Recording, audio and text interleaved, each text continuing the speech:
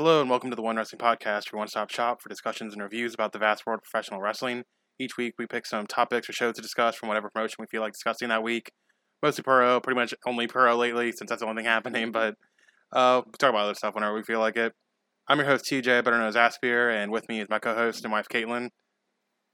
Hey everybody.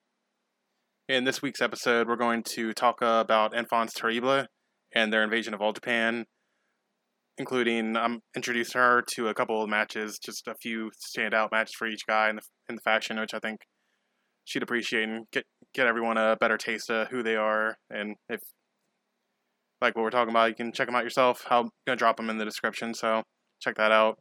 And then we're also going to talk about our thoughts on the DDT Weekly TV, which took place on 5/2. So, other than that, though, what you been up to? Same old. Yeah, pretty much same old. Just trying to get through another month of this, I guess. I don't know when we're going to be back or when anything's going to be back. Yeah, I think earliest we're going to get it even back to work is July, and even then I don't think we'll see, I guess. I don't know how the summer's going to be.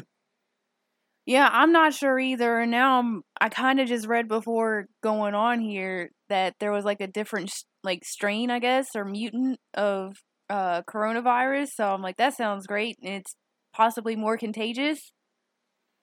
Yeah, I think no one knows what the fuck's going on, really. Like, I read today they found out that they found a case from, like, December in France.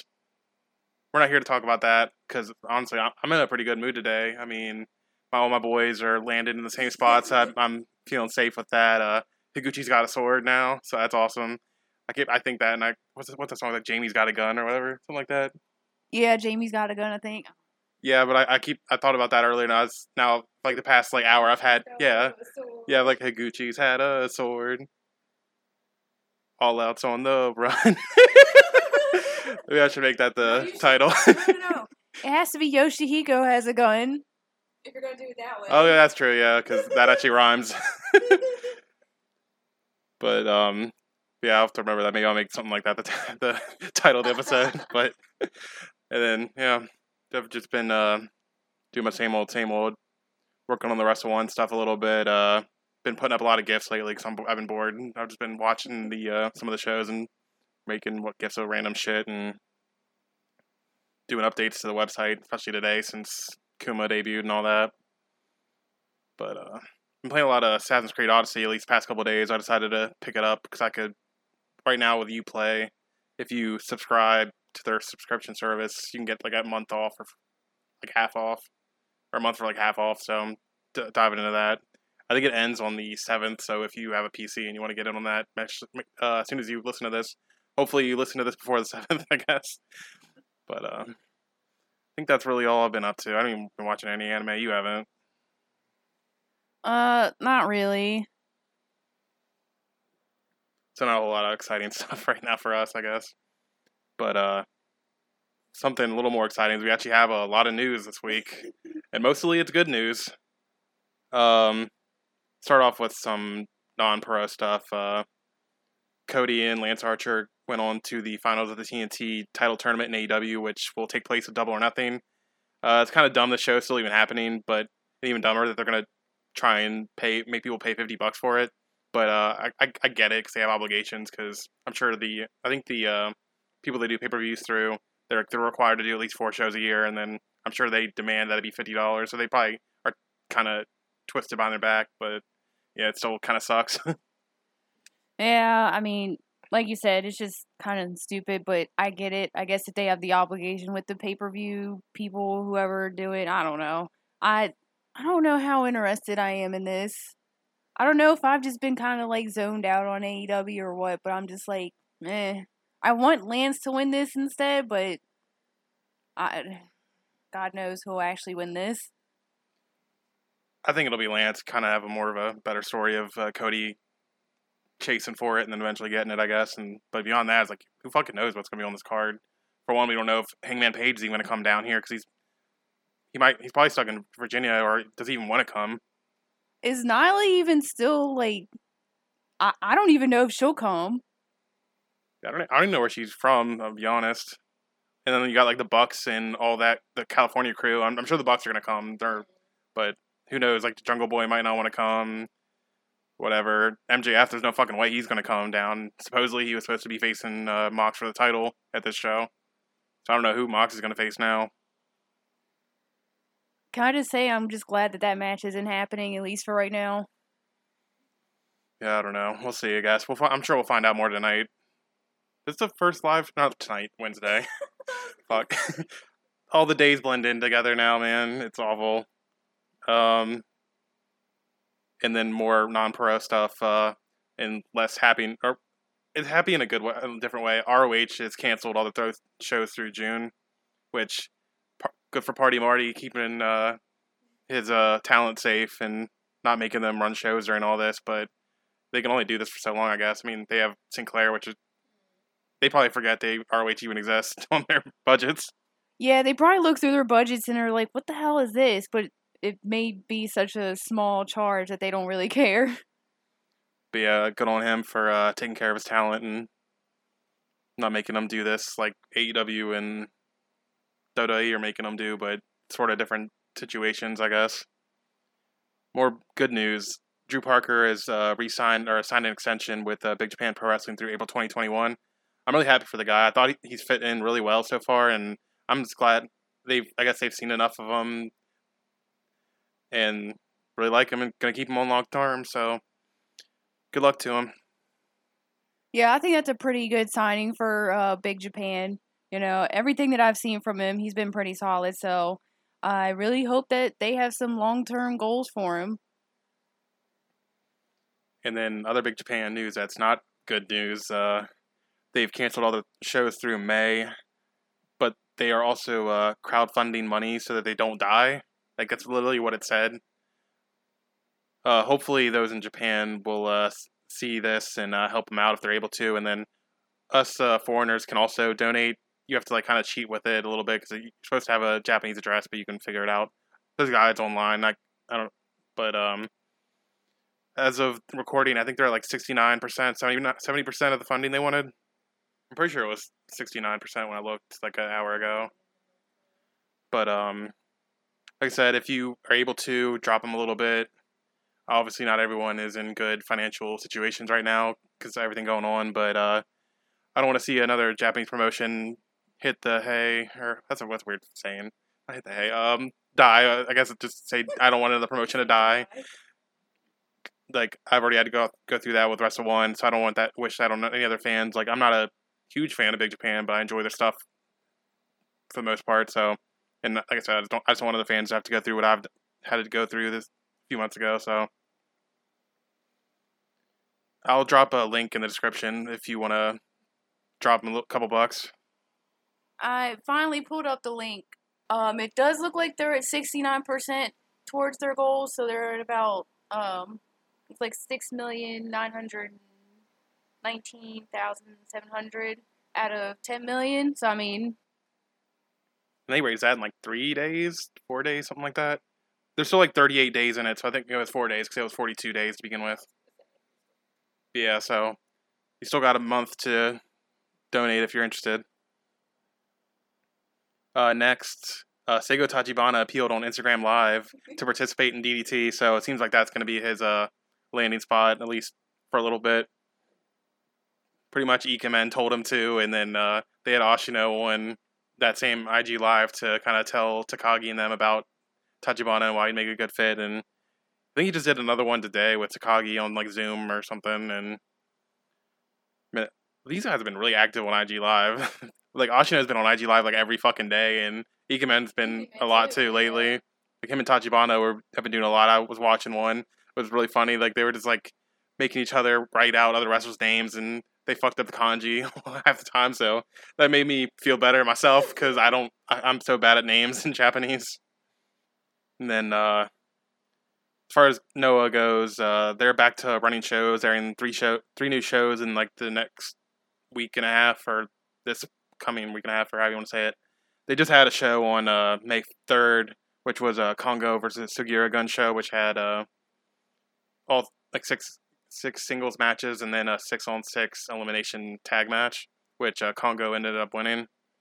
I haven't watched the show myself, and from everything I've been told, it's not really something to go out of your way to see. But I'll probably still check out some of the matches. I want to see like Yoshioka and Sugiura's singles matches, even though they lost. And I'm not even getting into all that. Then on the 9th, they're gonna have a show headlined by Nakajima and Sugiura for the national title, which is gonna be hype. And then the next day, they're gonna have a show called Muda Fantasia. I have no idea what that's gonna end up being, so we'll see, I guess. And then, yeah. Muda and Marufuji teaming up. I didn't say it here. Oh right, yeah, I forgot they're doing that. Yeah, It's like Muda and Marufuji, not Marufuji, because it's like the Great Muda-esque Marufuji. And then I forget who they're facing, like Sakuraba and something. I think I don't. I think it's some older heads, but I can't remember. Yeah, it's whatever. But So yeah, more Noah coming, so that's good. Maybe May's not gonna be as dry as we all thought it was gonna be, especially with the next announcement. King of Gate 2020 is gonna still take place, thankfully. We'll see. Best of Super Juniors might get canceled, but King of Gate's at least happening. It's gonna take place between or the opening few days at least are gonna be the 15th, 16th, and 17th. This year, it will be contested under a tournament format with 24 competitors split into 3 blocks, and then the winner of each block will advance to the final or semifinals. While then everyone that's been eliminated thus far will be in a battle royale to determine the 4th semifinal spot. So far, the competitors are A Block, KZ, Hyo, Yamato, Ryo Saito, Dragon Kid, Diamante, Yosuke Santa Maria, and Tsusumu Yokosuka. B Block is Kaito Ishida, the returning Jason Lee, BB Hulk, Keisuke Okuda, Genki Horiguchi, Kai, Big R Shimizu, Naruki Doi. And then C Block is Kagetora, Benkei, Strong Machine J, Ada, Kazuma Sakamoto, Masaki Mochizuki, Dragon Dia, and Takashi Yoshida. So, pretty good blocks and some good first round matches. So I'm excited to watch this. Yeah, looking through these matches, I'm pretty excited for this, even without the fans. Gonna be interested to see who ends up being in the semifinals. I think it's gonna be a lock that there's gonna be 2 RED guys. Depending on who you think that's gonna be, we'll see. Well, I've seen a lot of people saying Eita and Big R are gonna go on to the semifinals. I think Eita is probably a lock. I could see either Big R or BB Hulk going on to the semifinals, and then a lot of people say Yamato for A Block, and I can't really say no to that. I mean, I'd love to see KZ be the one, but he already got a title shot this year, and I don't think they're going to do it, run it back again. But, I mean, he could always lose, I guess. And I've got no idea who's going to win B Block. Well, like I said, I think it's going to be one of the red guys, actually. But as far as who's going to be the 4th guy, I mean, that could be anybody, really. And then our last piece of news, President Sanshiro Takagi will be live on YouTube to discuss DDT's future performances on Wednesday, May 6th. So kind of tonight for us, really. I think it's like at noon. Something like that, yeah. East Coasters? Yeah, so you guys listening don't know what's going on before we do, so I have no idea what it means. It kind of sounds a little ominous, but honestly, any kind of big announcement kind of sounds ominous right now, so it might not even be a bad thing, but Takagi has said in the past that if it hits bad enough, they could end up having to fire people. Yeah, when you told me this, I definitely got nervous. Just hearing, oh yeah, this company has an announcement to make in this climate right now is honestly always going to sound really scary. So I hope they don't have to fire anyone or have to, I doubt it's a closure. I hope maybe it's just a happy thing and, we get some announcements on shows later in the year, but I honestly, I don't know what this is going to be. I like my gut's telling me it's not going to be bad news but like the state of emergency in Japan was extended till the end of May, and honestly, it's pretty much a toothless state of emergency anyway. People are just doing what they want right now anyway, but it's still hurting the wrestling companies because of the no fans aspect, but maybe they're just preparing for what they're going to do in June, maybe. Because I can see that. I wouldn't be surprised if they extend the state of emergency again after this, or at least begin their plans to open up the country. So maybe he's just gonna talk about like what potential things they can do in June. Who knows, really? That makes me feel better. And that's it for news. Now let's get into the what's airing this week. On May 2nd, DDT aired live on DDT Universe, the show we're going to talk about today, which was main evented by Tetsuya Endo and Kazusada Higuchi for the... What is it called? it was a now? Saitama sword... Anytime, I think it's basically just Right to Challenge sword, Yeah, that's what it is. Yeah, that's my bad. I was thinking of the gauntlets. but it's basically the same thing as the Gauntlet, so I don't know why they didn't just call it like Anytime Anywhere sword or something, but that's why I'm gonna call it that. I'm not really sure like if there's a difference. Maybe Haku-san can tell me, but who knows. Ice Ribbon aired on that same day live on Nico Pro and Nico Nico and YouTube. You can probably find the replay on their Nico Nico channel. Noah aired live on May 5th on Abema, so it's on Universe, so you have to find it by other means or have a good VPN, I guess, to watch it. But like I said, it was Sugiura Gun versus Kongo in singles matches and then a big elimination tag, so check that out if it interests you. 01 aired live on that same day on Samurai, which was main evented by Chris Weiss and Kohei Sato in the main event, where Chris Weiss became the new 01 champion. And then Hartley Jackson is going to be his first challenger. It's an interesting way to do. I don't know what their plans are with this. It just sounds wild. I don't know. I hope they have something planned with this because it's something, I guess. Then All Japan aired live today, May 5th, or quote unquote live on Samurai and All Japan TV, which is main evented by tag title match between Kento Miyahara, Yoshitatsu, challenging Violence Giant. And then this weekend, actually, before I even get to that, Gotta Move's been airing live on YouTube the past couple days, May 3rd, May 4th, and May 5th.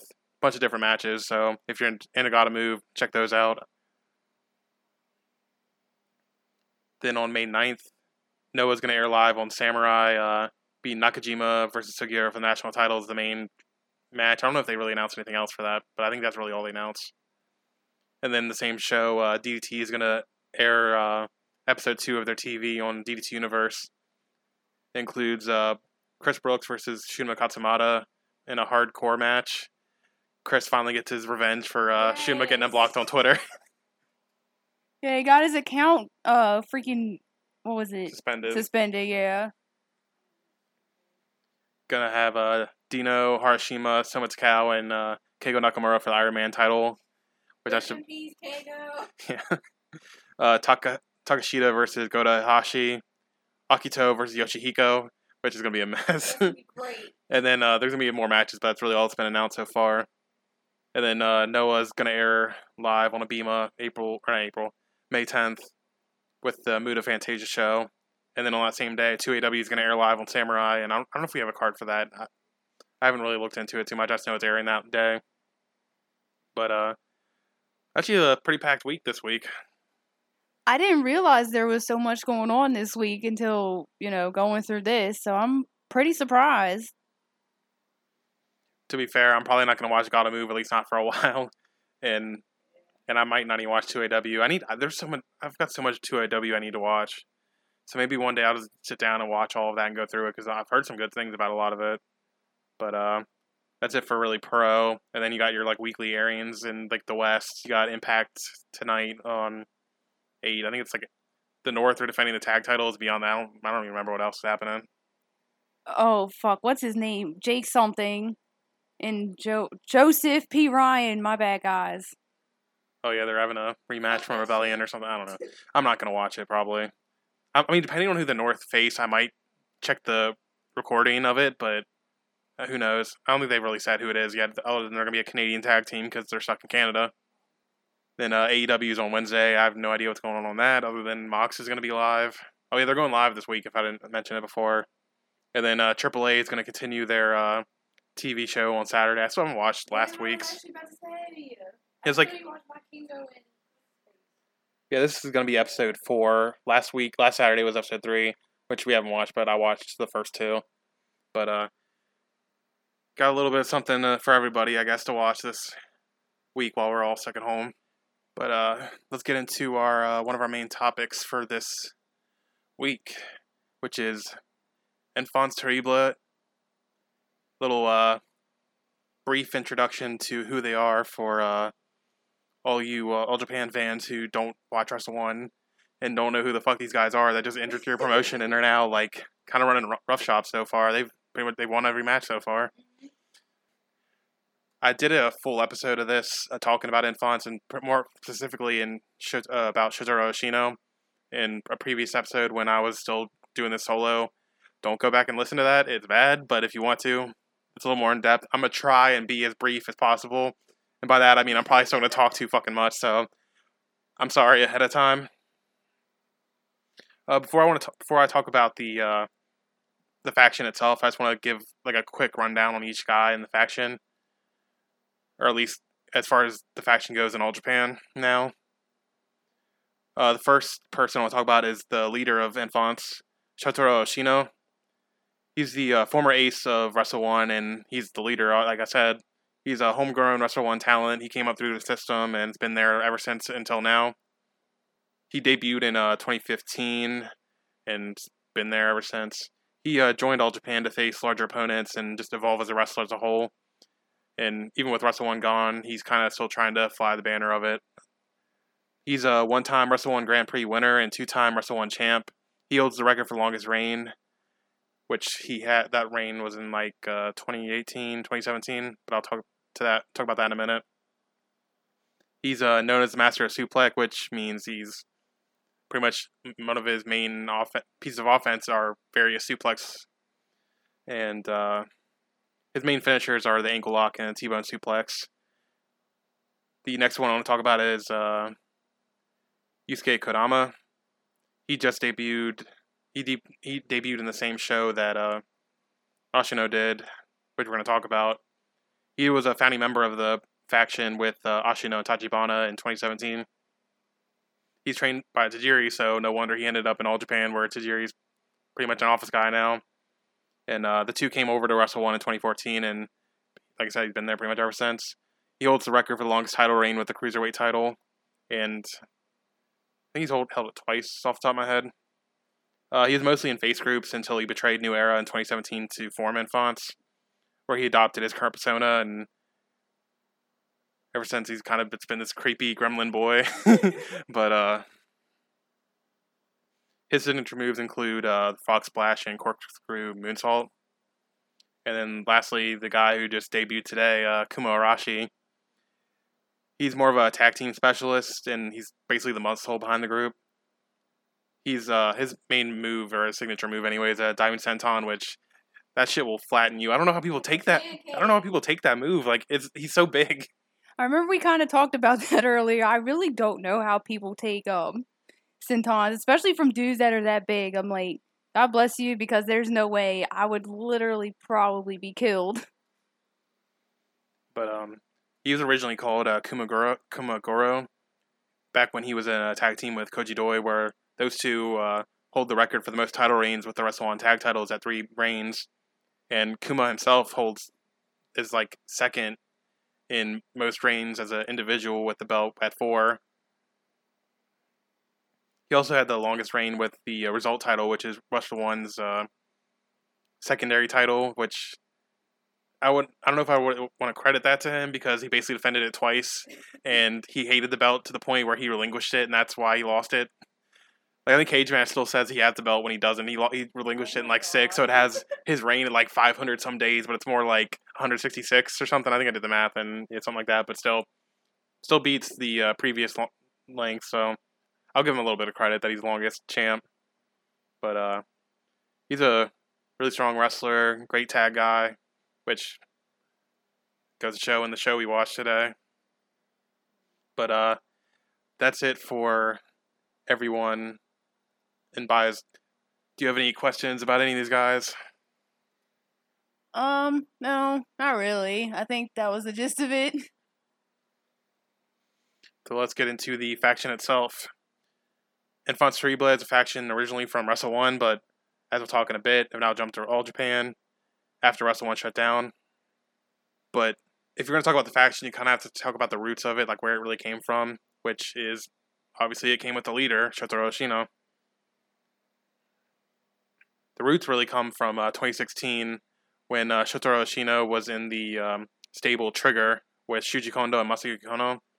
He participated in the 2016 Grand Prix but lost due to injury and was sidelined the rest of the year, and then would later return in January of the next year and challenge Kono for the Wrestle One title. He claimed that he loved Wrestle One because he wouldn't be a professional wrestler without them, and that he wanted to take the company higher, even to Sumo Hall in the Tokyo Dome. Obviously, not going to happen. He won that title and would leave Trigger to go solo, but obviously he still needs a tag partner because he ain't going to be doing singles matches the entire time. And that partner came in the form of Seigo Tachibana, a young wrestler from Pro Wrestling Ace, which was Wrestle One's kind of entry league, kind of like basically their NXT to WWE kind of deal. The two would tag together until Tachibana was tossed aside by Ashino after he failed to enter the Grand Prix that year, because Pro Wrestling Ace had a tournament to determine who would get a spot in the Grand Prix as a member of Pro Wrestling Ace, and Tachibana made it to the finals, but would end up losing to Takanori Ito. And afterward, Ashino was like, "Nah, fuck that. I don't tag with losers, so get out of my face," basically. Even so, they still ended up tagging together again soon around the Grand Prix. They would tag together in July to face Gansaki Tanaka and Yusuke Kodama of New Era. The two would win, and after the match, Kodama joined Tachibana and Ashino in beating down Tanaka, seemingly betraying New Era and siding with Tachibana and Ashino. At the following Korakuen, Kodama would attack the leader of New Era and officially join the two, now with the name of the group revealed as Enfants Terrible. And then in September, Masked Man would attack Andy Wu, and Ashino revealed he would be the fourth member of Enfants, naming him Drunk Andy. Because, he attacked Andy Wu, and he's got the same mask as Andy. It's basically just Andy's mask, but black. What the hell? Yeah. He's like in a janitor outfit. During all this, Ashino was on a run with the belt, becoming the longest reigning Wrestle One champ, while also racking up the most title defenses. But all the things come to an end, and Ashino would lose the title in March 2018 to a man that's been haunting him since 2015, Manabu Soya. Soya, originally, Ashino was in the Grand Prix that year and lost to Soya. Then in 2016, as I said, he was knocked out of the tournament due to injury. Guess who his opponent was? Soya. But, as I said, good things were come to an end, but there's still more good things to come for Enfants, as they would receive a new member in Kumagoro, now Kuma Arashi. Kuma would lose the tag titles in April, and then attack his long time tag team partner Kujidoi to join Enfants. But less happier news for Enfants, I guess, depending. But Tachibana wasn't long for the group either.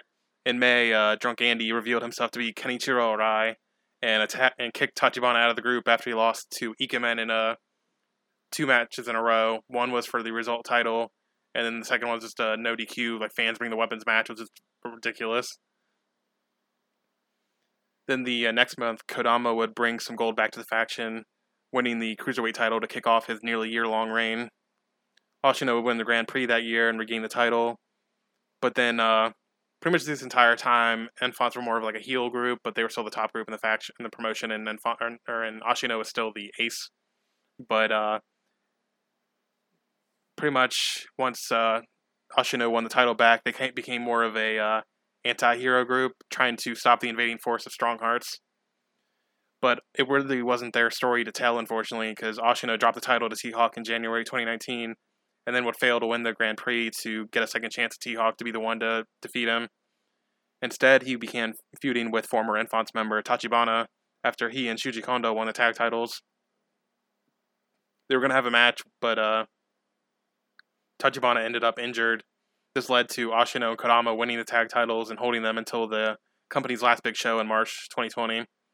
But before then, both of them they took part in the Wrestle One Tag League in 2020, as well as Kuma and new Enfants member Rene Dupree, who would go on to the finals of the tournament to lose to T-Hawk and Shigehiro Irie of Strong Hearts.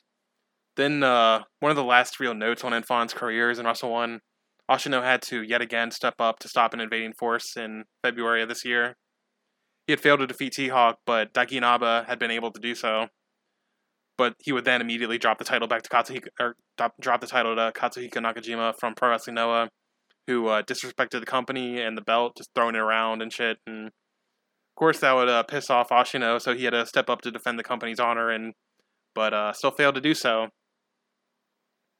Who knows if he had done it later in the year, if the company hadn't closed, maybe he could have been the one to beat Nakajima, but in the end, it was Kazuhashi, the company's president. But really, this is all just a really long, roundabout way to say Enfon's is a storied faction with lots of accolades that hope everyone's as excited as I am to see them in All Japan.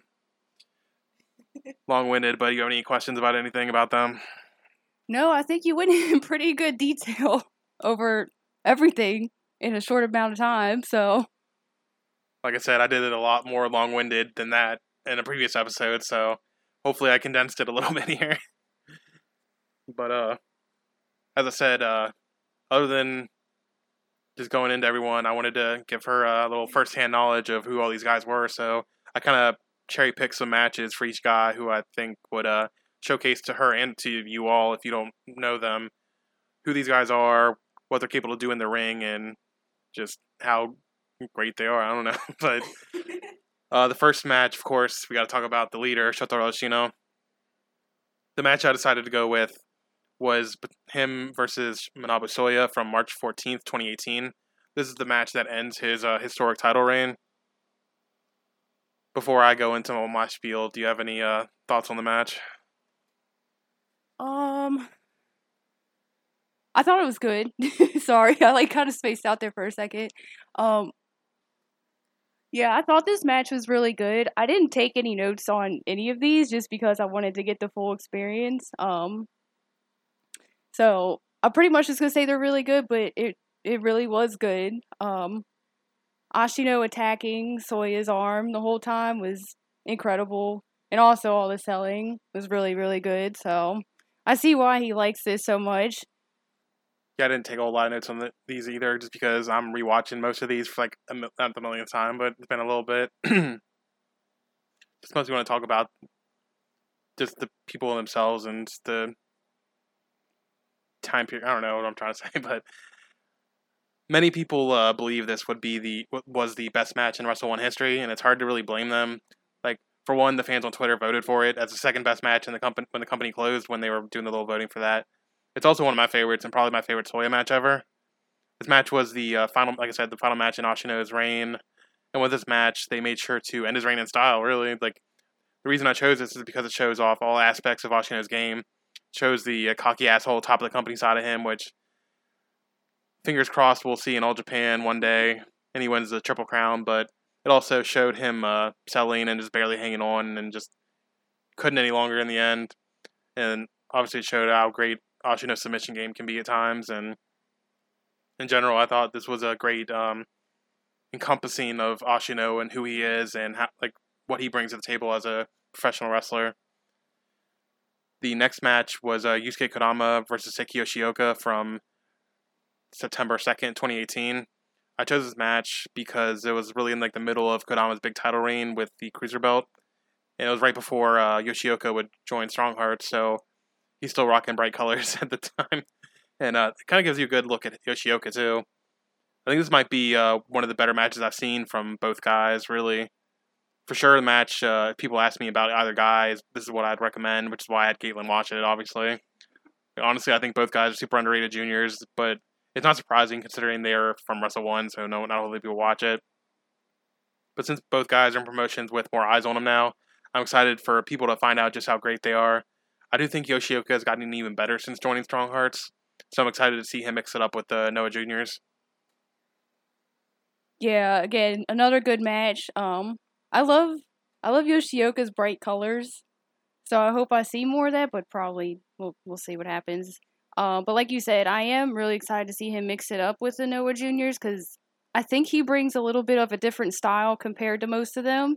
He's a lot faster from what I've seen so far. Not saying they're all slow or anything, but that's just what I've noticed from him. Yeah, Yoshioka's kind of already lightening up his color scheme because now wearing all black anymore. But I just like he became a whole different guy when he turned heel and joined Strong Hearts. So hopefully he gets to keep a little bit of that edge that he got from working Strong Hearts. And then Kodama, it's nice seeing him kind of go like I was saying. Enfant's kind of went more of a tweener route later in their run in Wrestle One, and so far it seems like they're more of a badass heels kind of going in All Japan. So I'm excited to see Kodama kind of go more towards the heel route, and thought this was like one of his better matches in his career. So give that one a look if you're interested to see what Kodama brings to the table. And lastly, I chose for Kuma Arashi versus Koji Doi from September 1st, 2019. It's kind of hard to decide on a match for Kuma. He's basically been a tag guy his entire run in Wrestle One. First as a part of New Wild Order, and then his tag team with Doi, and then lastly with Enfants, Ashino, and Renee. But I wanted to have her see a singles match, so I chose this one. And he's had other singles matches in his career that have been really good. Like he had a title match against Ashino back when he was still Kumagoro, and he's had a few matches with Doi, and there are good singles matches for him. But I just wanted to do a more recent one for him, and I knew she would like this because she loves these like hardcore brawls and shit. It was a no DQ match where the two former tag partners explode, and where Kuma started bleeding almost immediately, which was just wild. It helped the match a lot, I think.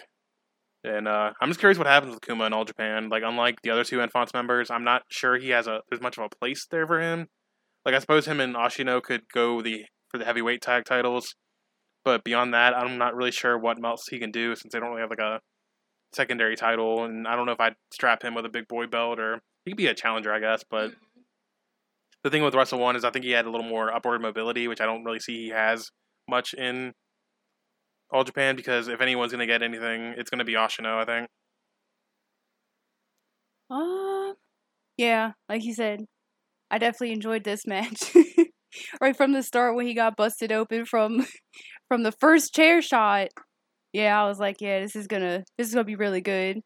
They just tore into each other. That shit was brutal. I was like, geez, guys. Bunch of CT all over the place, but But I think it was wrestled pretty well too. So I think if you like more of the hardcore stuff, you'll like this. And if you don't, I mean, I don't know why you wouldn't, but I think you'll like the wrestling aspect of it too. So I'm excited to see a lot more of Kuma. But that's our little deep dive into Enfants. So hopefully, if you barely heard of these guys, never heard of them, hopefully I helped you out a little bit, get a better hold on who these guys are and what they bring to the table, and definitely check out these matches. And there's another match we didn't get to talk about it. I put it on the dock, but neither of us watched it. I didn't feel like watching it either. But it's one of my favorite Wrestle One matches, and it's Seigo Tachibana versus Shotaro Ashino from the Wrestle One Grand Prix 2019. I'll drop it in the notes, but it's definitely one to check out if you're a DDT fan and you're interested in see what Seigo Tachibana can bring to the table. Personally, I think that's his best match in his career, and one of the best matches of 2019, especially for Wrestle One. So definitely check that one out. Hopefully, this isn't the end of Tachibana interacting with Strong Hearts. Hopefully, we can get another Ashino and Tachibana match, even if he ends up in DDT. But, I mean, honestly, he might just be DDT like a freelance guy, not actually signed there. Tachibana for damn hearts. Yeah, I've talked to people a few times. I don't know where he's going to end up. If assuming he ends up in DDT, where does he go faction wise? And I don't know. We'll have to wait and see, I guess. But let's get into some actual wrestling shows. First, we're going to talk about the shows where Enfants debuted for All Japan, starting with the show from April 30th. All Japan Pro Wrestling Broadcast 2020. All Japan Pro Wrestling's desire to deliver to the world. That's a long title. That's a long title. Thankfully, I don't know the title for the second show because I don't think it's up on Cage Match yet. The first match on the show was a singles match. Yuma Aoyagi defeated Black Mensoure in 825. I don't really watch Mensoure much, so I forgot he comes out to a remix of Shots. And I'll say this every time until he changes it. Aoyagi needs new music. It's not heel music, and I don't know. I guess it's kind of ironic that he's coming out to this bouncy pop music when he's supposed to be an asshole, but I don't know. I liked Yuma taunting him early on and kind of stealing John Carroll's point from Twitter, but Japanese promotions are starting to realize you can just start being more loud and it'll help. These people shows a lot between the wrestlers in the crowd, wrestlers being loud and then just having wrestlers in the crowd making noise, cheering for whoever, which is kind of what other promotions have been doing, like AEW's been doing, so. And I like last week, and like I said, last week commentary helps a lot too. So didn't really help a whole lot in this show because they're kind of more subdued. Wait, there wasn't any commentary on this. I'm thinking about the DDT show. I'm stupid. I got you. Well, I'll have stuff to say about the DDT show once we get to it. But anyway, as far as this match goes, match is fine for what it was with Yuma getting the roll-up win, and I don't know, it was a little 8-minute opener. Not much I hold to say about it. I was gonna say I like that Black Story came out to shots, so that was a high point for me. Like you said, nothing really technically wise, like super blow away. I had fun watching it, so if you want to check it out, you can. It's not gonna be like your match of the year or anything. It's just a fun opener. The next match was a tag team match. Jin, Jake Lee, and Koji Iwamoto defeated Purple Haze, Izanagi, and Zeus in 8:46. It's kind of hard to me to get into Purple Haze matches half the time, and this one wasn't much of an exception. Izanagi and Zeus jumped them before the bell. There was cheating throughout, not quite as much as usual, I guess, but it did have shit like Zeus pulling the ref out before she could count to 3 at one point, and Izanagi tried to use a chair by hitting Zeus, but ended up hitting Zeus instead. And I don't know, fine enough match, I guess. I like the bits with Zeus and Jake Lee together, but beyond that, it's just kind of Purple Haze match. I don't know. Yeah, I'm pretty much just gonna start out by saying I love Iwamoto's gear. I love what he comes out in. The mask is just super sick. But like you said, I think the match was fine for what it was. I did like Jake Lee and Zeus's interactions, but that seems to be because I like Zeus. I like Jake Lee, but I like Iwamoto too. Other than that, it was alright.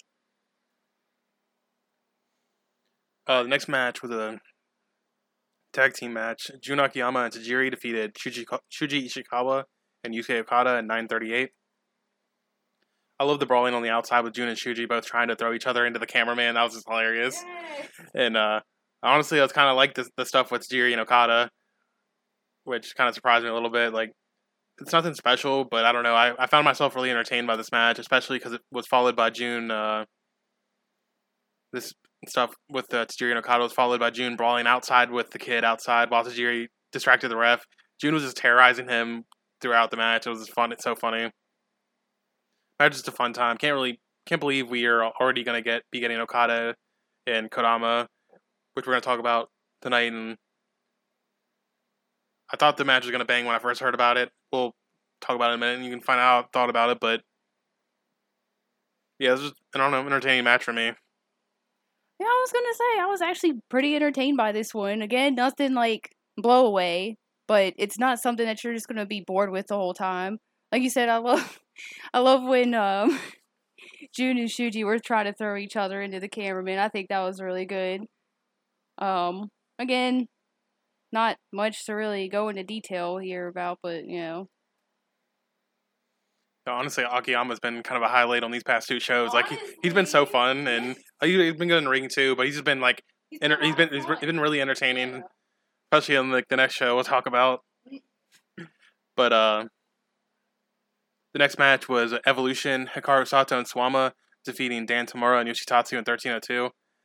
I like how Tatsu's belt matches gear and like his color scheme. Like he comes out with the fucking his gear's like Spider-Man inspired. Yeah. And like But it's just on point. I just love how it matches. I'm like, It's perfect. and it's not even like I don't think it's not planned because he's had like the Spider-Man motif for like ever. It's just now he has a blue and a red belt. But this was kind of less of a match and more just Dan Tamura getting his ass beat. I love the more technical stuff with Sato and Tamura early on, which was followed by Suwama just murdering him. Once Tatsu was able to get the tag in, their side was able to get a little more offense in. I don't know. Overall, it was a good match. Like, I don't know. I just really enjoyed watching this. It's not like a spectacle or anything, but just fun to watch. And as I said in the beginning, Tamura was a focus in the match, but I also think it was kind of the best part of the match for me. Yeah, I was gonna say this was fun for what it was. It was just a big chaotic mess, especially near the end. So I can't really complain too much about that. Yeah, I don't have much else to say about that one. It's just fun. And Tamura out here looking like the long lost Congo member, in the all red, red hair, red trunks. But after the match, Suwama and Tatsu were brawling around, and it led to a singles match between the two, where Yoshitatsu defeated Suwama by DQ in 3:10. It's a 3-minute match, so what's really to say about it, but it did give a little bit of a justification for the tag title match that was set up for the 5th. Match ended when Suwama refused to release Tatsu from a sleeper hold when they were under the top rope, and the ref just like DQ'd him for it. And I love backstage, or like after the match, basically Tatsu laid out the claim for like, oh, me and Kento want to challenge for the tag titles, and then backstage, Suwama and Ishikawa were just laughing at him. Yeah, that shit was pretty. That shit was funny. But yeah, like you said, it was just a 3-minute match. They were pretty much just kicking each other's ass the whole time, and can't really say too much about that. But all I wanted to say was Yoshitatsu and Kento World Domination. The next match was a tag team match. Shotaro Oshino and Yusuke Kodama, both debuting for the company, defeated Hokuto Omori and Takao Omori in 9:27. With Yusuke Kodama being the X to be Ashino's mystery tag partner. I figured he'd keep it, but I'm glad Ashino got to keep his music. And now the question at the time was whether Kodama would still be using Skillet and keep the spirit of Wrestle One alive with their weird taste in music. And Ashino and Kodama jumped the 2 before the bell. The video packages for Ashino before his debut kind of led me to think he'd be more of a face in All Japan, like the way he's been talking and stuff. But him and Kodama were really healing it up in this match. Both were basically tweeners for a while in Wrestle One, like I said earlier. But it's cool to see them basically being more dickheads here.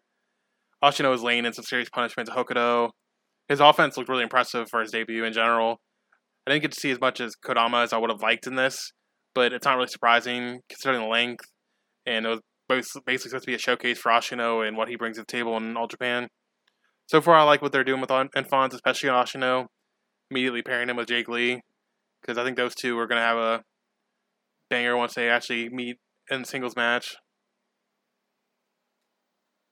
Alright, so I pretty much like fell in love with like everybody in this match. I'm pretty sure you noticed, but like you said, I think this was a really good showcase for Ashino. I do agree with wish I saw Kodama a little bit more, but I mean he ended up getting a singles match, so I guess that complaint isn't really valid for me. The match was good. I kind of wish it was a little longer, but I get it. It was just a highlight showcase, whatever. But I do like that Ashino was paired with Jake Lee right away. I guess I should have mentioned after the match, Ashino was basically like, I came here to wrestle big guys, not small guys like Hokuto, and then he basically called out Jake Lee, and that's how we got that happening for the next show we're going to talk about. But, I don't know what I was going to say. Oh yeah, I definitely know you were liking Hokuto, because you were asking questions about him immediately once you saw him. I sure was. But, overall, the match is just kind of... It was a pretty good match, but it was mostly just a showcase, nothing really special. But a match I liked a lot more than that. The main event was for the All Asia tag titles. Yaki-2 Kenju, Isami Kodaka, and Yuka Miyamoto successfully defended against Akira Francesco and Kento Miyahara in 24-15. Honestly, Akira looks a lot bigger. Or not a lot, but he definitely looked a little bigger just compared to his title match with Susumu a few months ago. This kid's been bulking up quick, and overall, he really impressed me in this match. His continual improvement has been really fun to watch. Like I've said before, I kind of gravitate naturally towards the young guys. The stars are cool and all, but I like watching young wrestlers gradually develop and overall just improve. overall, this was a really good to great main event, but that's what you'd come to expect with everyone involved. I thought Kento and Miyamoto in particular worked really well together. Akira's mat work with Kodaka was pretty incredible too, and as I said, Akira's was really impressive in general in this match. Like honestly, I'd say Kento kind of played second fiddle to Akira in this match. Like he had his points too, but I think the real star of the match was Akira, and he did most of the heavy lifting. I love the finish with Akira hitting a Meteora only for Kodaka to super kick him into getting a pin by Miyamoto, and yeah, just great main event. Don't skip it. This was a good point, like bringing up with the whole no fans thing. The boys around the ring were chanting Kento, so that kind of that kind of hyped it up a little bit. So I like that. It kind of sucked because I know when this came on, my dad had called me and I had to help him get some Mother's Day stuff, so I kind of missed a good portion of this, sadly. But from what I did see, it was a really, really good main event. Like you said, I don't think this is one you want to skip, but again, if you just look at the names involved, that's pretty much almost a given that you want to check this out at least. I am interested in Francesco a lot. I think he looked really good here, especially keeping up with Kodaka. Yeah, I'll have to show you his title matches with Susumu from like February, I think, or January, because that was a really great match and probably like one of his best matches. He's been improving, especially this year, so he's definitely someone to keep an eye out for everybody. Then the next match was the All Japan May 5th show from today. Thankfully, it aired before we had to record, so I really want to talk about this, especially when they basically confirmed Kuma was going to be the fucking X. They did not try to hide this at all. Like they do. Well, it's like even with Kodama on like the pre-match graphic, they showed his graphic. Like they were doing fine before, but then as soon as like the show aired and you could see the pre-match graphic, like you knew it was Kodama, and then they went ahead and put that out for Kuma early on, like basically the same day. So it's like you immediately know who this guy was. It's like, oh, it's a large guy with a mohawk. I wonder who that is. But either way, I wanted to see his debut and talk about it a little bit, but more matches on the card, so let's talk about the early matches. Don't have the times for these because Cage Match hasn't posted them, and I guess I could have looked on All Japan's website. Let me pull that up. Alright, the first match was Hikaru Sato defeating Izanagi in 8:45. Before the match started, Izanagi came out attacking Sato with a police baton, which led to Sato just wrestling his entrance gear for the majority of the match. At one point, Izanagi was just biting into his thigh or knee, I don't know what. Izanagi was pretty much focusing on his knee for most of the match. But once Sato was finally able to get his entrance robe off, he picked up the win, and it was a fine opener. Yeah, I thought it was an okay opener. Nothing amazing or anything. The next match was a tag match. Tajiri and Akira Francesco defeated Hokuto Omori and Dan Tamura in 11:13. That's kind of, I felt that Really? I didn't think I was that long. Yeah, I thought it was a little shorter than that. But match was fine. Young boys all look good. Tajiri was Tajiri. Don't really have much to say about this one. Akira picked up the win over Dan Tamura, so him picking up the win when Tajiri's in the same match with him was kind of surprising, I guess. But I guess Tajiri gave the boys something. But they honestly, like him and Tajiri seems to like him a lot. If Twitter's anything to go by. Yeah, I was gonna say, match was a match. It was fine. Nothing to blow home about. Everyone looked decent, so I can't really complain here. It is nice to see Francesco getting that kind of win over Dan Tamura. Yeah, it's like he's just picking up a win over a young boy, but it's still like you think if he's in a match when he's in a match with Tajiri would want to take the pin. But at least we didn't have to hear Tajiri's entrance music again. I don't really like it that much.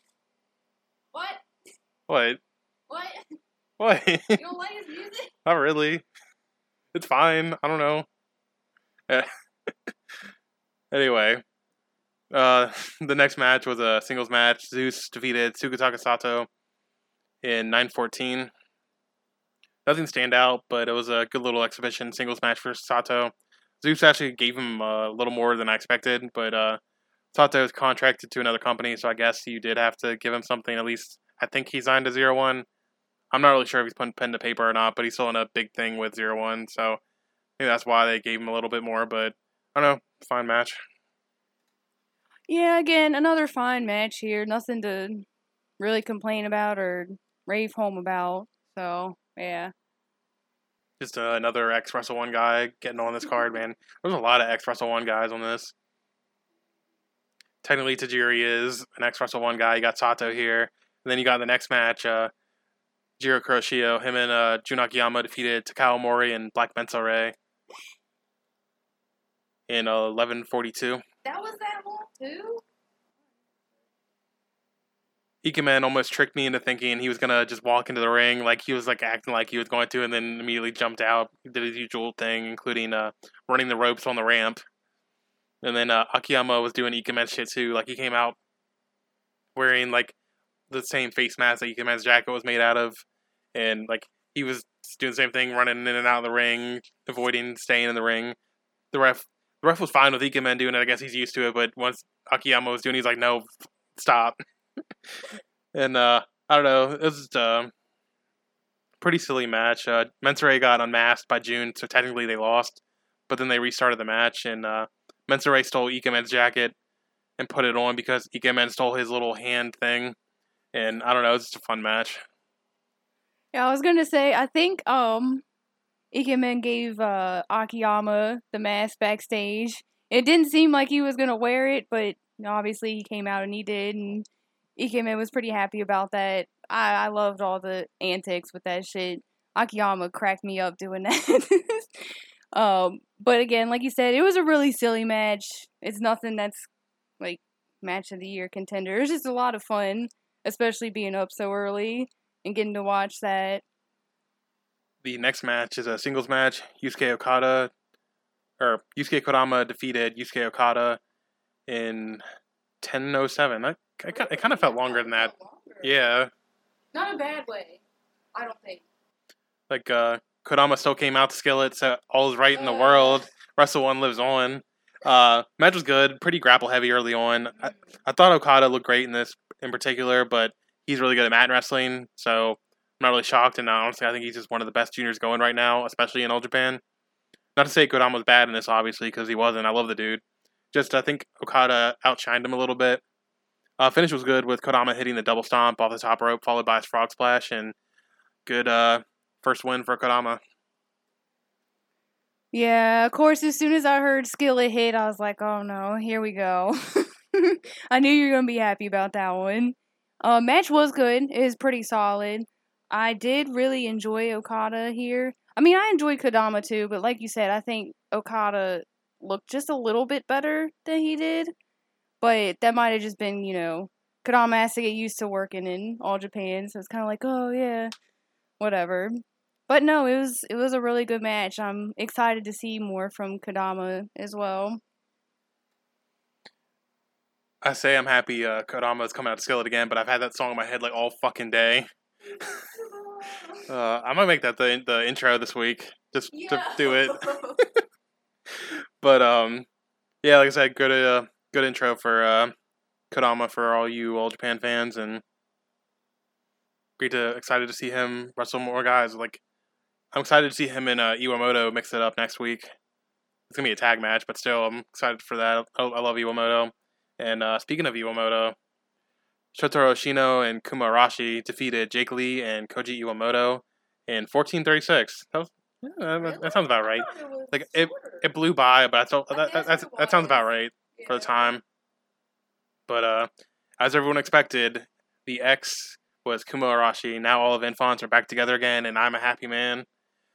The main guys, anyway. I'd love to see Tachibana end up there sometime, or at least participate a little bit. And hey, they got the Dragon Gate connection. Araken can always come over and chill out have a little bit, but I think Renee's, well, I don't know, Noah and All Japan are kind of tight too a little bit, so could always see Renee come over too, but who knows. But, man, Ashino and Jake in a singles match really needs to happen ASAP. I thought those two looked really good together in this match. I like Jake taunting Kuma with his height, even though they don't look that much, like, it doesn't look like they differ in height that much. I mean, Kuma's Mohawk helps a little bit, but in general, I think their height looks similar just on camera. Though fucking Jake had those long ass arms, so it makes him look taller, especially when you're doing the whole. Who wants to grab test? Who wants to touch me here? Touch her. That sounds weird, but Really weird. but grab hands here, and you gotta try and jump to reach their hand or whatever. But it was a really great showing for Kuma here. But he's always best in tag matches. They really made him look like a monster in this. He was absolutely destroying Iwamoto, including a spot they've done in a few times now, but where Kuma just stands on the guy while he's holding onto the top ropes with Ashino, just while Ashino hops on the top rope and hops on his shoulders and to add onto the weight, and that always looks like it hurts. Yeah, I always feel bad when there's a team that does that kind of shit. Heavy guys, laying on them, and then here comes a little guy, or smaller guy. Sorry, Ashino's not a small guy. He's just short to get on top. That was good stuff. Like you said, I really need Ashino and Jake like next week, like right now. Not even next week. I need it now. Good match. Like you said, I think they showcased Kuma better here compared to, obviously when Kodaka was with Ashino in their match. But, yeah, good stuff. I'm excited to see more from Infants here. Yeah, the match was primarily like Ashino and Kuma on a warpath, but Jinma were able to get a little bit of offense in near the end, but in the end, Ashino or Iwamoto would tap out to Ashino, and honestly, I thought it was a great match. And definitely something to go everywhere to see. And I know Ashino said on the first show that Kodama is his best tag team partner, but I would like to disagree and say it's Kuma Arashi. That's your best tag team partner, and I don't know. They're both great, so it really doesn't fucking matter. Right. Like Ashino with either one of those two guys, it's great stuff, and so like I said earlier in the show, I think they've been handling Infants very well so far in All Japan. Considering they're seems like they're positioning them as an invading force in All Japan and racking up wins. And I know there was a little bit of a controversy as far as Noah and their treatment of Wrestle One guys and Soya and Yoshioka earlier and after when that show happened, but I wasn't gonna get into it, but I will a little bit. I don't know if I can really compare.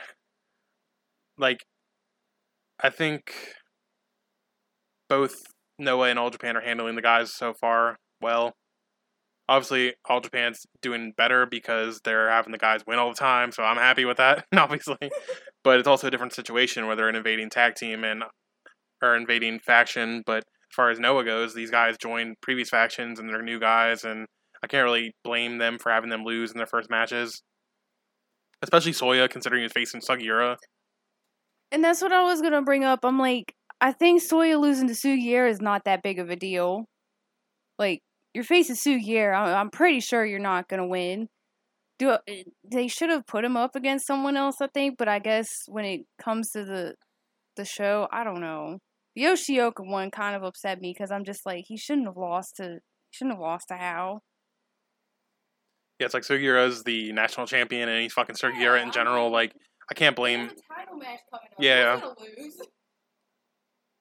And honestly, like as far as like the pairings, I think Sugiura and Soya is a good pairing to have for that show because it was like Kongo versus Sugiura Gun and basically like one-on-one matches. So if you're gonna pair up Soya with anyone, it's probably him. They could have done like I don't even know really for Sugiura Gun. Maybe Renee, but he ended up facing Kitamiya, so I don't know. Yeah. And then I'm more upset about Yoshioka getting pinned, Same. but it's like one of these like It's a show that doesn't really. it's like one of these like produce shows where it's a war and it's like people are gonna have to lose regardless. So Yeah. I can't really hate on them too much. I think it seems like they're basically gonna have Yoshioka just be a tag guy, which is disappointing to me, but who knows. But anyway, back to the show we're actually talking about. The main event was Suwama and Shuji Ishikawa defending successfully against Yoshitatsu and Kento Miyahara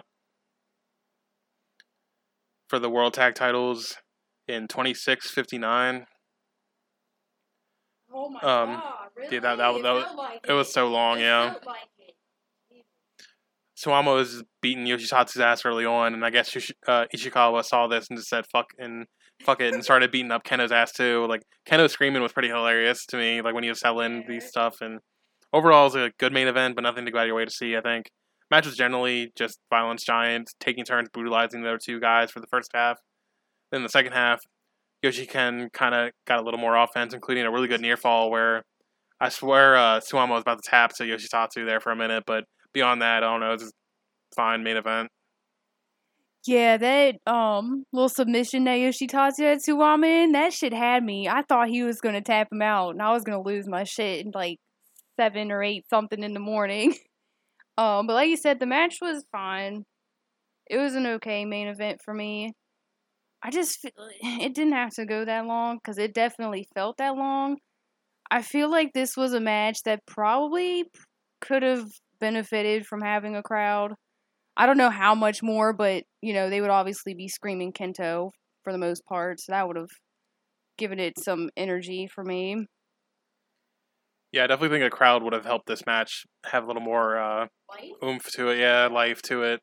Like she said, all the screaming fans for Kento would have helped us a lot, and they love Yoshitatsu too. So it's like that would have helped a lot when they were like doing all the selling and just like to crickets. Like you had a little bit of people that like the wrestlers themselves, but they can't do that much. like I still don't know if I'd call it a great match even with fans. I mean, it's hard to know because like it didn't. So, but I don't know. I don't think it would have been really. But that's All Japan for you this week. Overall thoughts on both shows. I think the first show was the better show. I think basically everything was good on that show, and you had one great match in the main event, which I didn't get a chance to see all of it. But I think the second night on May 5th had the best match of the 2 nights in the Enfants versus Jin match. But the rest of the show didn't quite as deliver as much as the first night. What do you think? I think overall I enjoyed the first night more, but I definitely think the second Enfants match from today was probably my favorite match overall. But I don't know. But like I said, it's hard because I didn't see all of the main event from the first show. So I'll have to go back and watch that. But I mean, I expect it to be good anyway, so. But yeah, today's show overall was just it was a whole lot of, I guess, nothingness? I don't know. It still had all my boys, so I was happy, but I know. but it's like, yeah, I was like, I definitely think night 1 was better. And the last show we're going to talk about tonight, the DDT TV show number 1 from May 2nd. The first, obviously, of their weekly TV they're going to be doing throughout May because of the coronavirus, and we'll see how long it continues. Maybe that's what Takagi's going to say. They're going to continue it past June. Actually, yeah, that would make a lot of sense. I'll go with that. Hopefully, I wake up to that being the big news. I wish DDT would come back with weekly TV in addition to the regular shows because I miss Manji so much. That was like the best wrestling TV show ever. But this show started with obviously the entrance video they always do, but this time they changed it to show all of the wrestlers washing their hands, including some ex-roster members like Kudo and the injured Masa washing his hands with his knees, which was so cute. And after that, though, they cut to Ino walking into their dressing room or the backstage where there were signs all over that said "All Out, Mino Kuroshi," or everyone in All Out should die, or I'm gonna kill everyone in All Out. And I loved how they started that off. Yeah, that whole opening was just freaking great. The washing the hands sequence, going into the locker room with all that. That was so good. Starting off our first storyline in the TV era of DDT again, and it's Yoshihiko on a warpath with All Out, which was the first match on the show. Yoshihiko defeated Yuki Ino in 542 to win the Anytime Anywhere Gauntlet from Ino, and Ino started off trying to intimidate Yoshihiko, but Yoshihiko just responded with a blank look on their face. Ino wrapped him up in the ropes, but he dodged the attack and followed up with a dive onto Ino on the outside.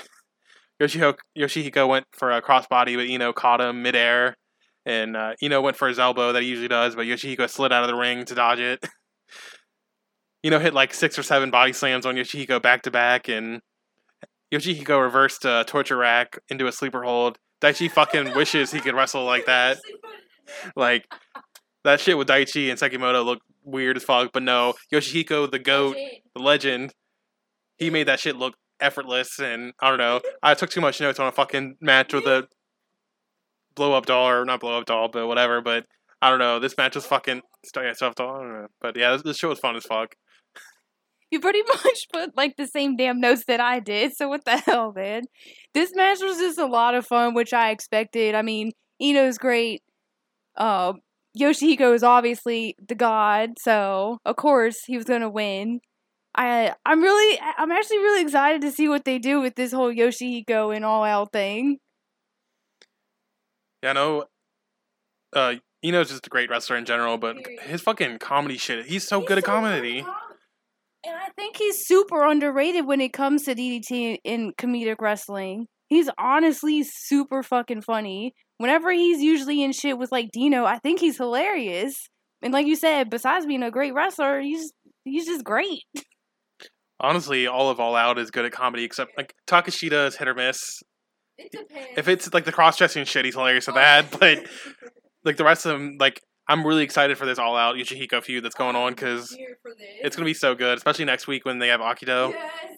But speaking of Akito, he faced Don Chikudino for the Iron Man title, where he was defeated by Don Chikudino in 2 minutes. This match was great because the match happened, but then they just re-aired the match like it was a manga. It was so fucking funny. Both of the facials in this were incredible and made the still frames even better. And one of the frames had Akito as like a leopard, like a cheetah, or like it was like a gazelle, and Dino was a leopard or something like that. Like Dino was hunting him, and I don't know. This show was just hilarious. It was just so funny because I definitely didn't expect that whole manga reenactment to come out. It was just super, super funny.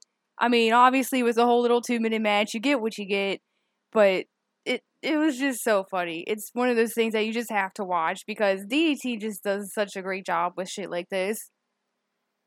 Like, honestly, Akito is probably like one of my favorite comedic wrestlers ever. At least, like, especially in DDT. Like, obviously, he's a great wrestler in general. Like, but him in comedy is just, he commits so hard to the comedy, and I love it. Like, he's so fucking great.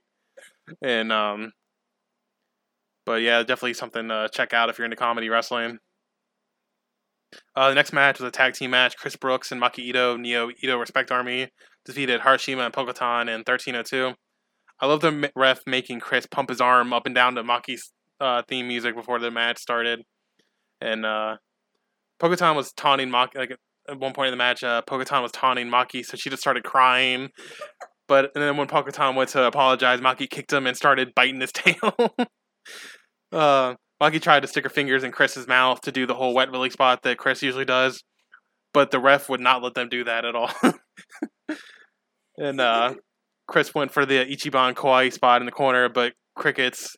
So Maki tagged in so she could do it, and she actually got a reaction. Chris ended up ripping off Pokotan's head, which led to him hulking up and just going wild on Chris and Maki, which was hilarious. And then Chris just yeeted the head at Pokotan, and he put it on Maki so she could do the diving headbutt to win. And honestly, it was a really fun match. Yeah, again, this was just a really fun match, but I expected no less coming into it with whoever was involved. Like I said, you pretty much took the same damn notes that I did, so I'm not repeating myself. I just really love the team of Brooks and Ito. I don't know, they're just so strange when you look at them, but they just work so well together. And we'll get to this later, but they did say on Twitter that they were collecting heads now. Oh yeah. But then we see Pokotan's head later, and they don't have it. Yeah, what the hell? We'll get to that in a coming match. But yeah, it's like, if you're really collecting heads, why aren't you keeping them? Yeah, keep the heads. You don't. When you collect something, you keep it. But speaking of Maki, she's doing like what she was doing. I think she sold out, but she was doing like digital prints of her stuff because shipping and all that kind of stuff. But someone I was talking to was saying like she should have done a photo shoot with Pokotan's head. Now she had it, but it's like, Obviously, she can't now because she gave it back or however the fuck, but that would have been hilarious. But the next match is a 3-way match. Mao defeated Konosuke Takeshita and Naomi Yoshimura in 12:35. I completely forgot Mao had a gauntlet. Like I don't. I had to tell you. Yeah. She had to tell me. Like I still don't remember like where he got it from. He got it from Mad Polly from like either March or February show. It was some tag match. It was Mao and someone against fuck. It was obviously Mad Polly because he was in the fucking match. Shit, I forget. But yeah, Wasn't it a Moonlight Express match back when Bailey was I don't there? know. I don't know, but and then you got Naomi out here with his hair now. Like I love I love the style of it. Yay! Like him with like the long hair and instead of doing like the slick back shit. But it's like, what is that color he's doing? I actually like the color if he gets rid of the orange in the front. Honestly, I still like it with the orange anyway, but I just liked his hair like this, so.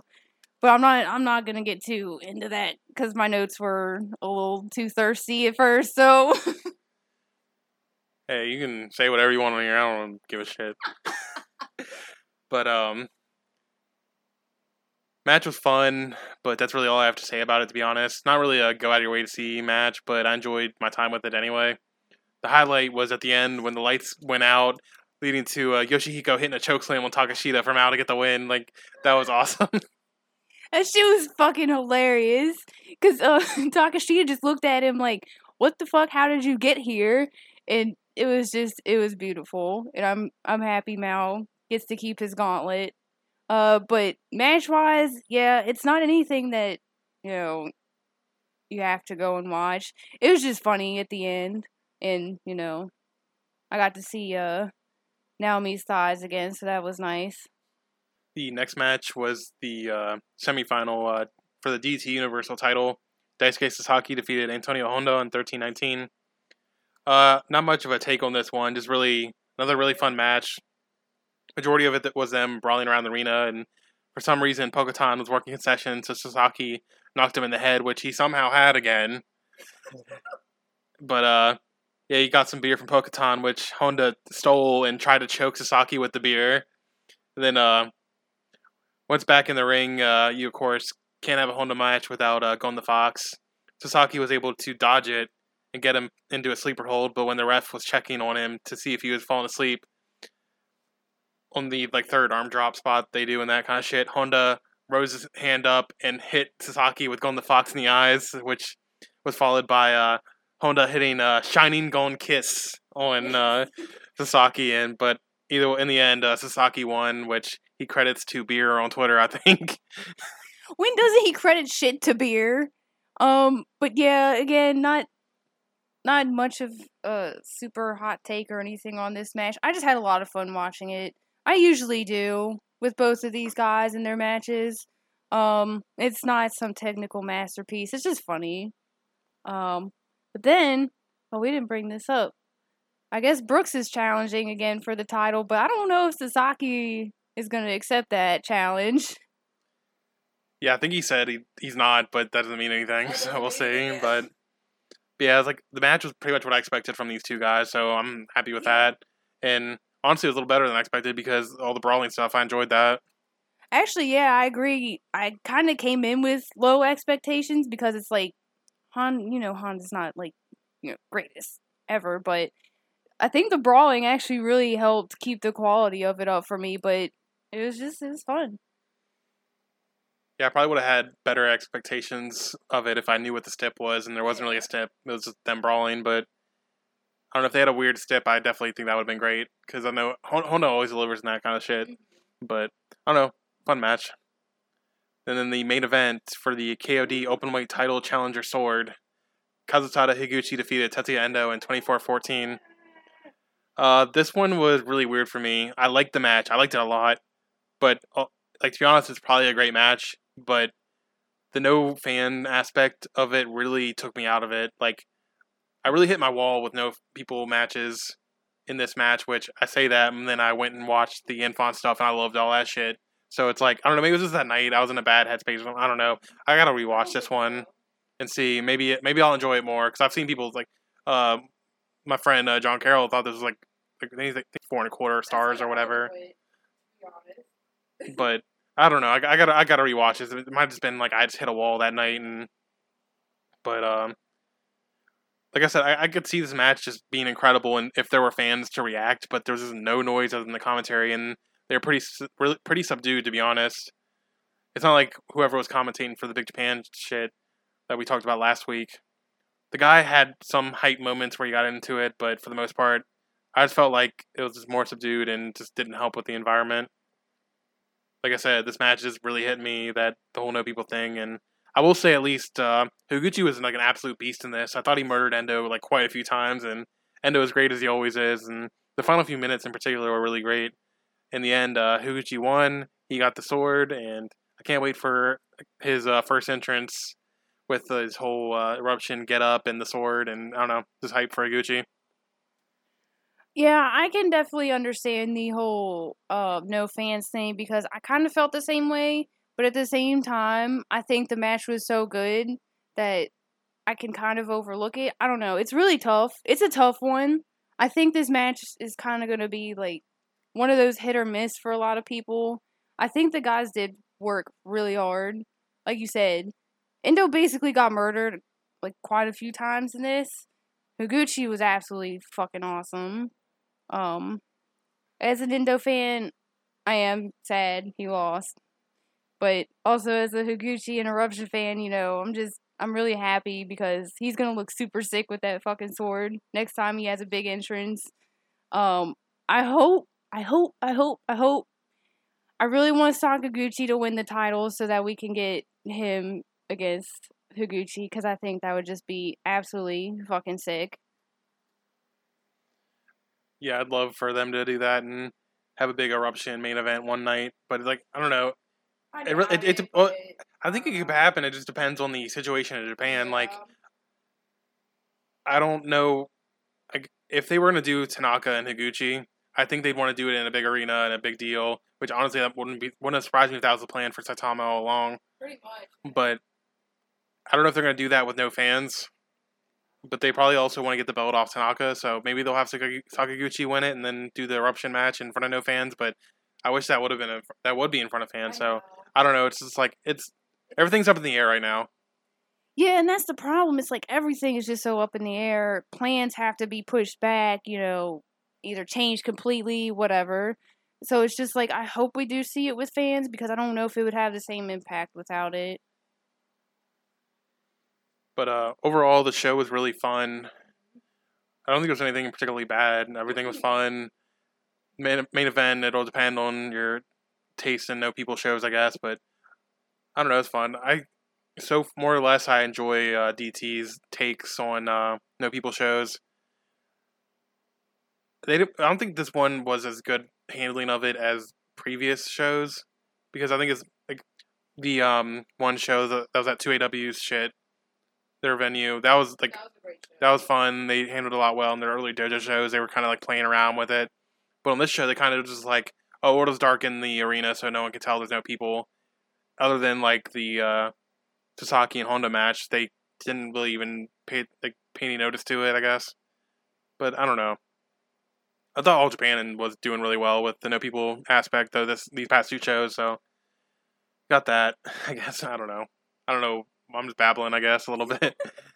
But overall, three good to great shows. Fun. I think you'll have a fun time with any of them if you decide to watch them. And then check out all the Minfonts matches we suggested and get hype for one of the best factions in professional wrestling. One of my personal favorites, at least. I can't have another freaking group to like. I'm tired of this. I already like 5, so. But that's the main show. No questions this week, so let's get into the matches of the week.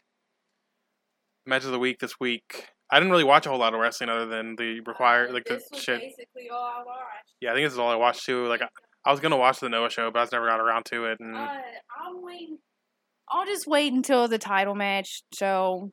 Like you said, the other one that was on this weekend didn't sound like super compelling for me. So I'll just wait till I get to see Nakajima win that title.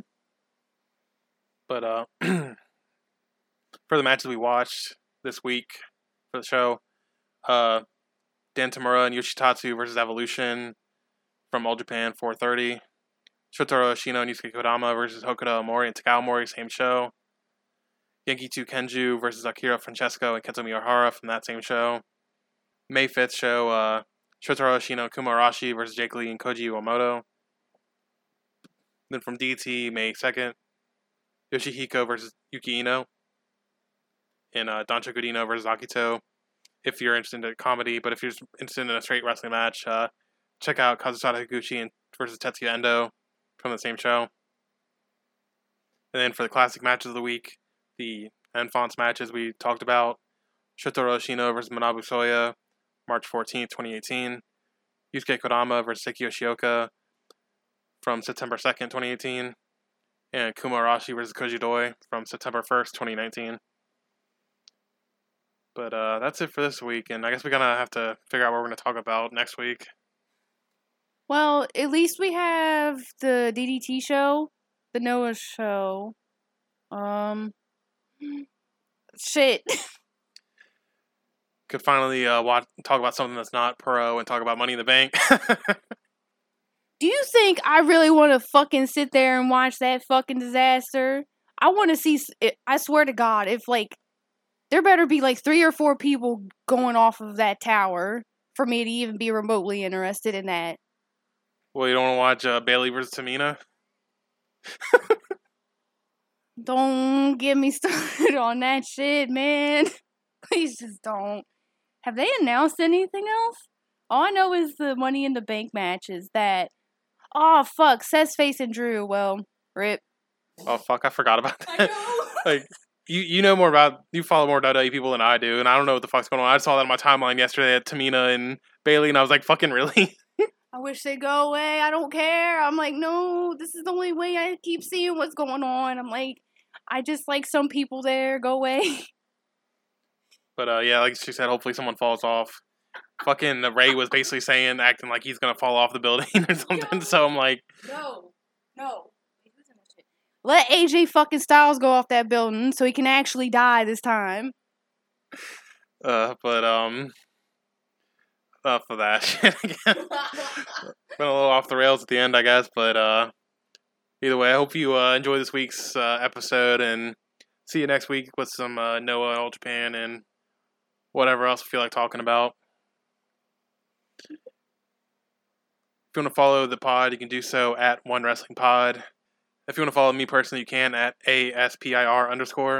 If you want to follow Caitlin, you can do so at Ticking Time Boss. And if you want to follow my Wrestle One English coverage in the Wrestle One English archive, you can do so at W1_ENG. But that's it for us this week. Thank you all for listening, and we'll see you next time. See you next time.